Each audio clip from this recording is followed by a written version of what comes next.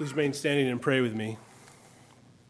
Almighty God, we come before you this morning, and we desire that you would be among your people to feed and nourish us through the word read and preached, and through the word received around the table, the very flesh and blood of our Lord and Savior Jesus Christ. And so come be with us and nourish us this morning. Give us everything we need for life and salvation. Amen. You may be seated.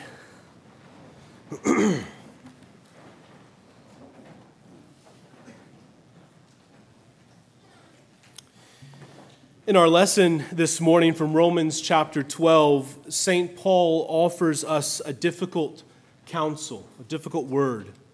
Do not be conformed to this world. That is, don't be conformed to this world's way of life, its patterns of thinking and speaking and acting.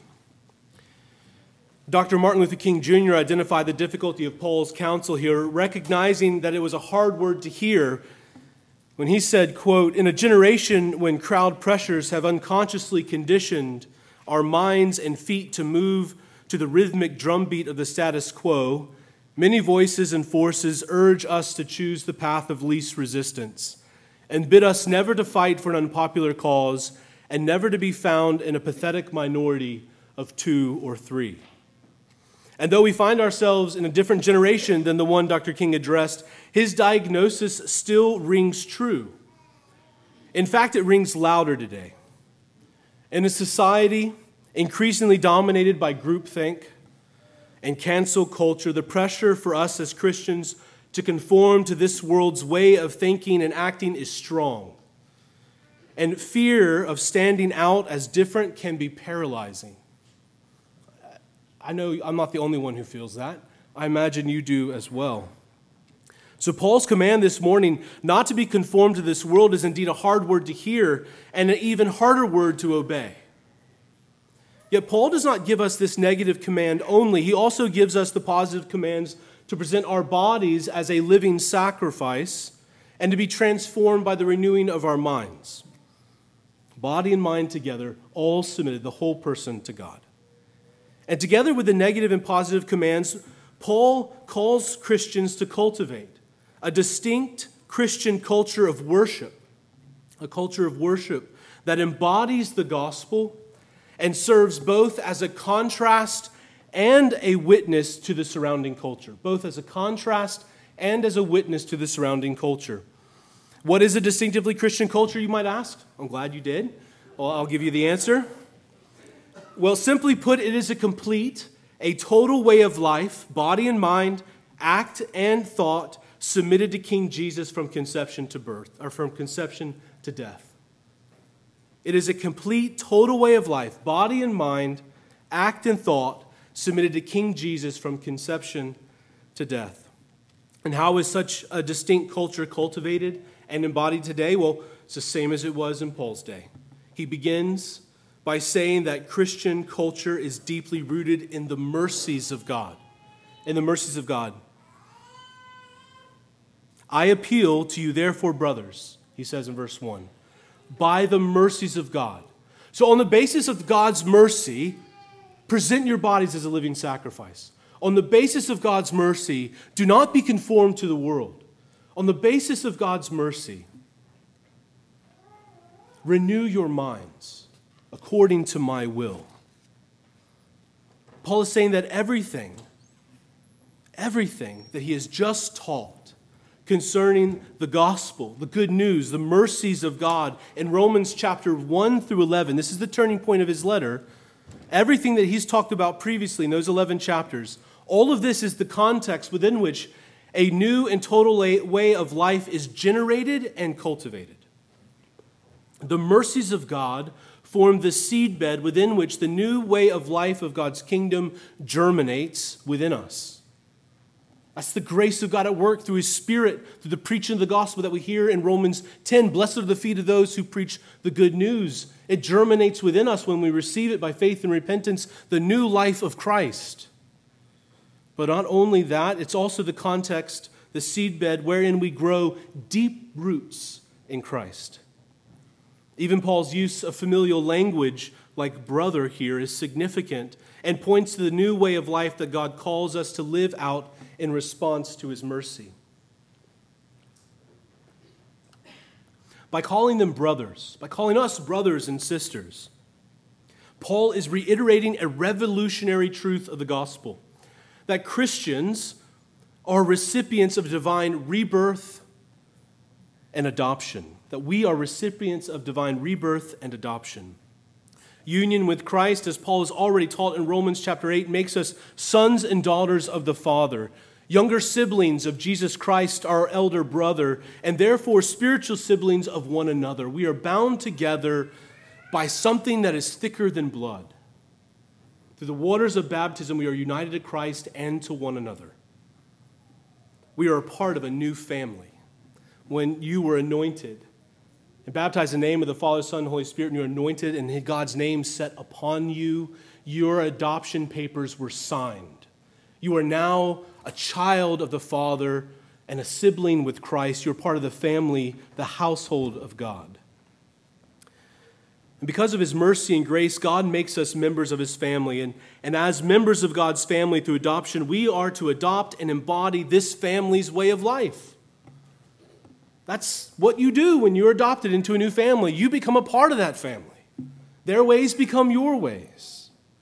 And the way of life in God's family is clearly revealed by the cross of Jesus, on which he willingly offered himself as a sacrifice to atone for our sins and to make peace between us and the Father, as we hear so poignantly in Romans chapter 5. This is why, in response to the mercies of God revealed in the cross of Christ, Paul calls us, in essence, to pick up our own cross as a way of life. We heard that read in our gospel passage from Jesus' own mouth. Because this is what he means when he says, I appeal to you, therefore, brothers, by the mercies of God, so on the basis of God's grace and mercy, to present your bodies as a living sacrifice, holy and acceptable to God, which is your spiritual worship. For Paul, the Christian way of life is defined from beginning to end, from conception to death, as worship. That's what it is to live, to worship. Our life is marked by this definitive characteristic that we are worshipers, And the worship he calls us to does not only occur in specific places and at specific times, like what we're doing right now in corporate worship. Rather, it is the liturgy of life that Paul is talking of here. Worship for us as Christians is a 24/7 way of life, a way of thinking and acting in this world. Worship is Christian culture. It is a way of life defined by the worship of God, oriented to God, coram Deo, before the face of God, always giving ourselves to him, waking, and whether we're waking or asleep, our lives are oriented to his pleasure, oriented to his glory, worshiping him with everything we have, with our families, our homes, our jobs, our vocations, our talents, our skills, our time, our resources, whatever it is, all of it is drawn up into what it is to be an image bearer of God, which is a worshiper of God. To reflect his glory to the world and to draw and gather up the praises of creation and offer them back in a sacrifice of praise and thanksgiving to him. This is all of life. Worship is Christian culture. And Paul characterizes the essential nature of this worship as sacrifice. This is a vivid and indeed shocking idea. One's whole life,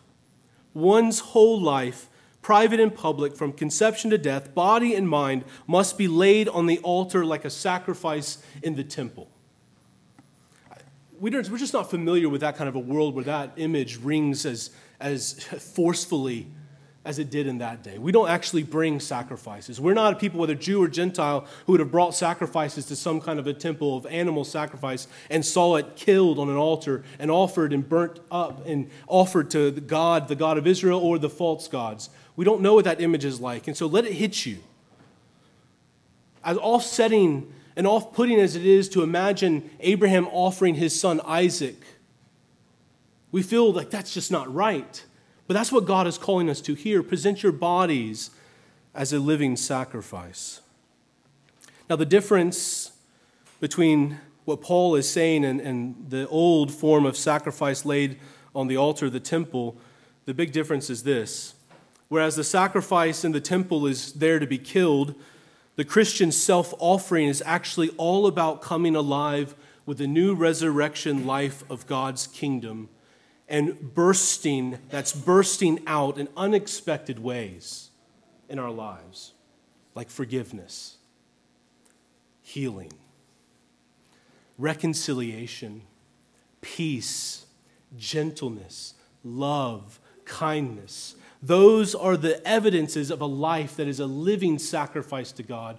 It's an evidence of a life that the passions within us that mark this old age are being crucified, that enable the space and the room for the new life of God's coming kingdom, the resurrection life of Jesus, to burst out from us. It's a beautiful sacrifice. A Christian culture, a Christian way of life then never begins with a set of rules, though it certainly contains them. Rather, it begins and continues in the glad self-offering of one's whole self to God, whose mercy has come all the way to meet you in your sin, in your rebellion, in your death, and to give you new life. That's why Paul says all this is based on the mercies of God. So Christian culture is worship. In fact, every culture, though, is worship, isn't it? Because every culture is defined by its worship, what it worships and what that worship produces in it. Right? God made us all, whether we recognize his rule in our life or not, he made us all to be worshipers. And so we find something to worship. And this is why Paul calls attention back to Romans chapter 1 with his use of words like bodies and worship here in chapter 12, verses 1 through 2. He wants the church to become the antithesis of the broken humanity that he describes in chapter 1. Let me read that for you here briefly. Paul in Romans chapter 1, beginning in verse 18, has this to say about broken humanity. For the wrath of God is revealed from heaven against all ungodliness and unrighteousness of men who by their unrighteousness suppress the truth. For what can be known about God is plain to them because God has shown it to them. For his invisible attributes, namely his eternal power and divine nature, have been clearly perceived ever since the creation of the world in the things that have been made. So they are without excuse.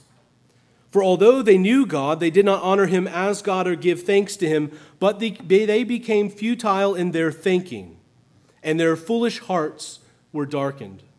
Claiming to be wise, they became fools and exchanged the glory of the immortal God for images resembling mortal man and birds and animals and creeping things. Therefore, God gave them up to the lusts of their hearts to impurity, to the dishonoring of their bodies among themselves, because they exchanged the truth about God for a lie and worshipped and served the creature rather than the Creator, who is blessed forever. Amen. Down in verse 28, and since they did not see fit to acknowledge God, since they did not see fit to worship him, God gave them up to a debased mind, to do what ought not to be done, renewing of your mind. They were filled with all manner of unrighteousness. Now here's the fruit of this worship, a worship bent away from God and bent inward towards ourselves. They were filled with all manner of unrighteousness, evil, covetousness, malice. They are full of envy, murder, strife, deceit, maliciousness. They are gossips, slanderers, haters of God, insolent, haughty, boastful, inventors of evil, disobedient to parents, foolish, faithless, heartless, ruthless. They know God's righteous decree that those who practice such things deserve to die. They do not only do them, but give approval to those who practice them. This is what conformity to the world and its way of life that worships the creature rather than the Creator produces. Enmity and strife, darkness and death, a degraded body, a darkened mind, because we've been ripped from the source of life. Our worship of God connects us to the fount of life and light in this world. And when we turn from that and worship anything else, whether it's even a good thing, It's not the ultimate thing. And in doing that and turning away from the source and fount of life and light, our lives become darkened and we begin to die on the vine. We begin to wither. So Paul calls us to a robust culture of worship that's connected to the source of life. And because we're connected to that source of life, we will produce fruit. Fruit not only for this age, but also for the age to come. You see, this is what Paul begins to call us to in more detail and more specificity in Romans 12 through 15. Because the offering of our bodies to God as a living sacrifice produces genuine love, he says. Just listen to snippets of what this produces in our lives together when we present our bodies as living sacrifices. Verse 9 of chapter 12. This is our lectionary passage from next week. Let love be genuine. Abhor what is evil. Hold fast to what is good. Love one another with brotherly affection. Outdo one another in showing honor. Do not be slothful in zeal, but be fervent in spirit. Serve the Lord. Rejoice in hope. Be patient in tribulation.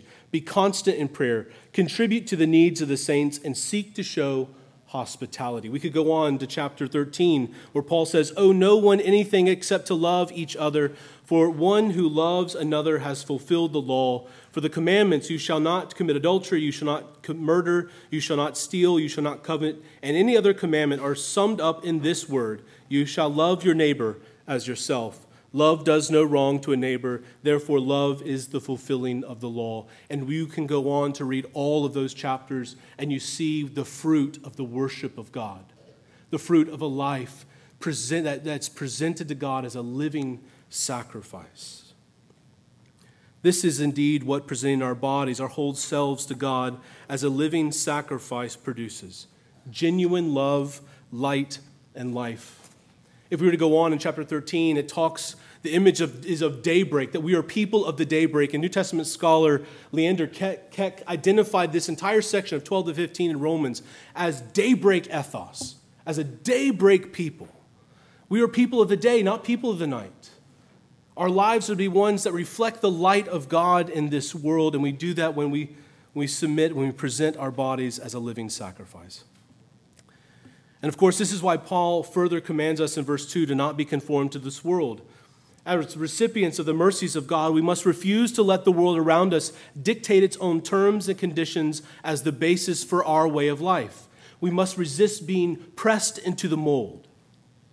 Instead, we must figure out how to speak and think and act as is appropriate, not for this present age, the age characterized by rebellion against God, but for the new age of God's kingdom that is already breaking in, the age characterized by the resurrection life and power of Jesus and his Spirit.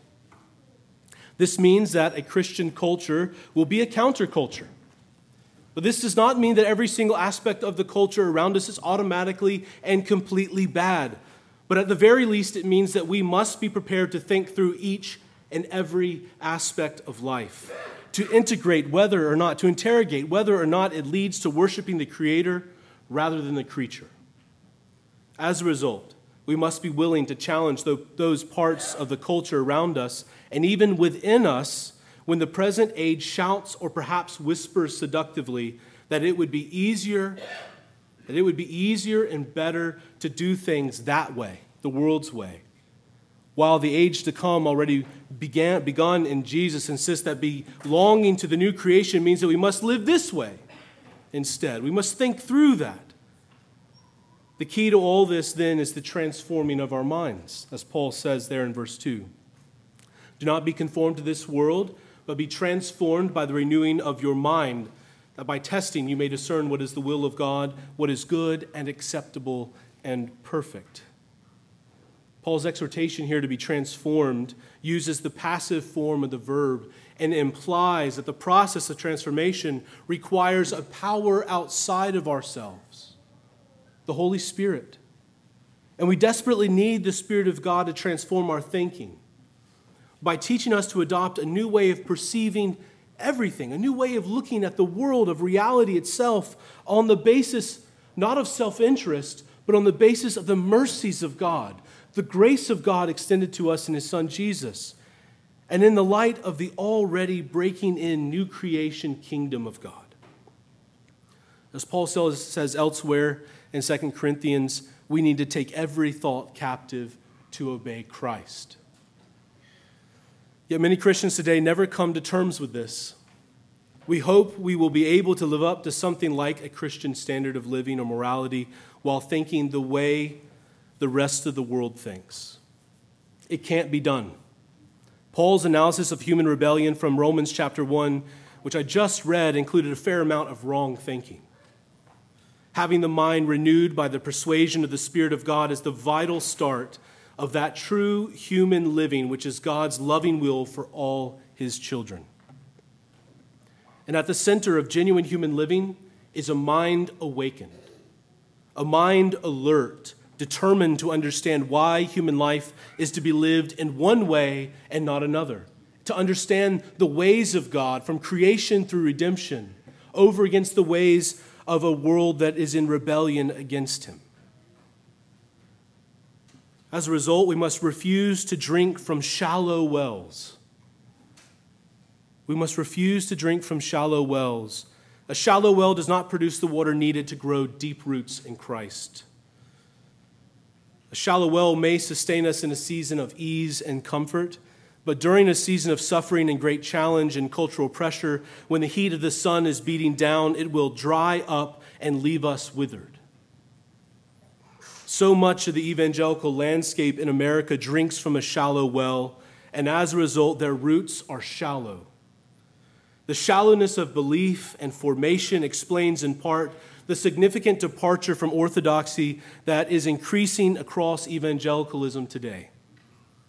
One analysis concerning the rise of the nuns, those who claim no religious affiliation, stated, "Given the rapid rise and fall of the evangelical crop, we might safely conclude that many of those who joined and helped it spring up so quickly had shallow roots. Overall, Christians were not cultivated with deep roots in the truth God has revealed about himself, his world, human beings, and his plan to make all things new." So our desire and prayer here at Christ Church, our vision is to resist this tendency toward shallowness. We want to be a colony of heaven that is deeply rooted in Christ and planted in place right here in Winston-Salem for God's glory and for the life of our neighbors.